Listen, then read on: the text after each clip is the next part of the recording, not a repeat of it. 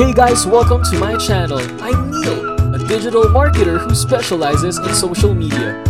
In this podcast, I'll be teaching you everything I know when it comes to social media.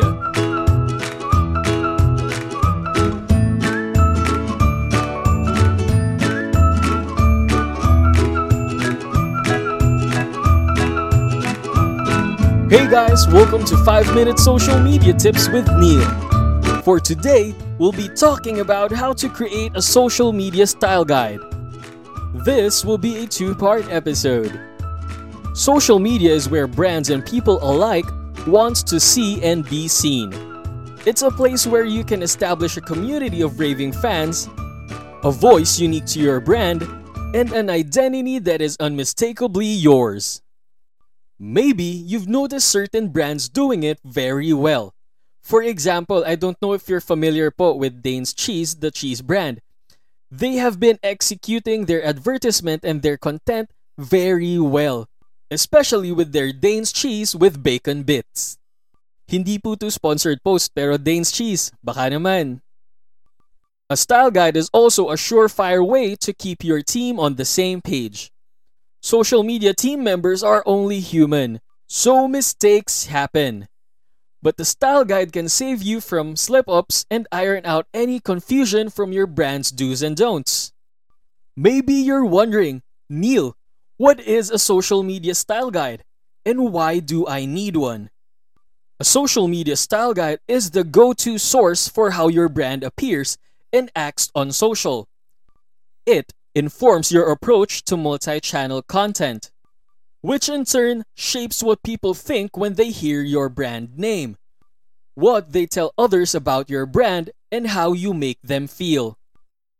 It's important to note that a social media style guide is not the same as your social media marketing strategy. Your social media strategy will consist of more of the tactical information such as what and how often you publish in order to reach your social media goals. Your style guide breaks down how those actions should be represented and conveyed in terms of brand voice. For example, your social media strategy might detail the type of content you plan to publish, whereas your style guide would explain how that content should look when it's shared. This acts as a dynamic compass for your brand. Your style guide has a lot of benefits to offer, including it gives your brand credibility. Pag nag-post ka ng isang bagay na labas naman sa brand voice mo, magmumuka at mahahalata ng mga tao na pilit masyado yung content na nilabas mo.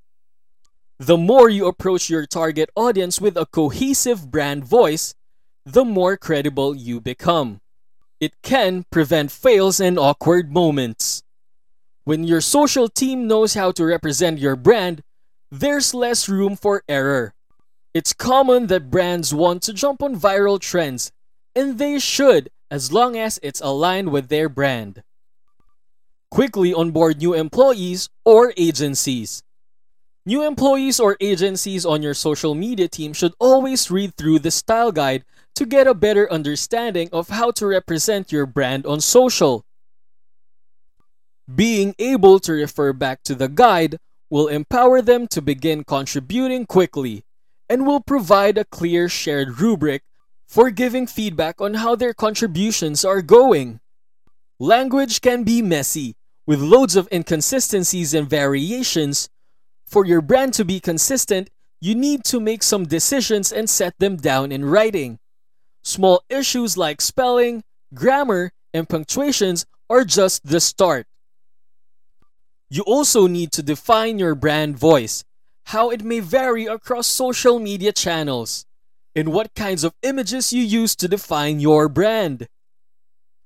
A style guide for social media ensures all the team members who talk and write about your brand do so in a consistent way that supports your brand image and brand goals.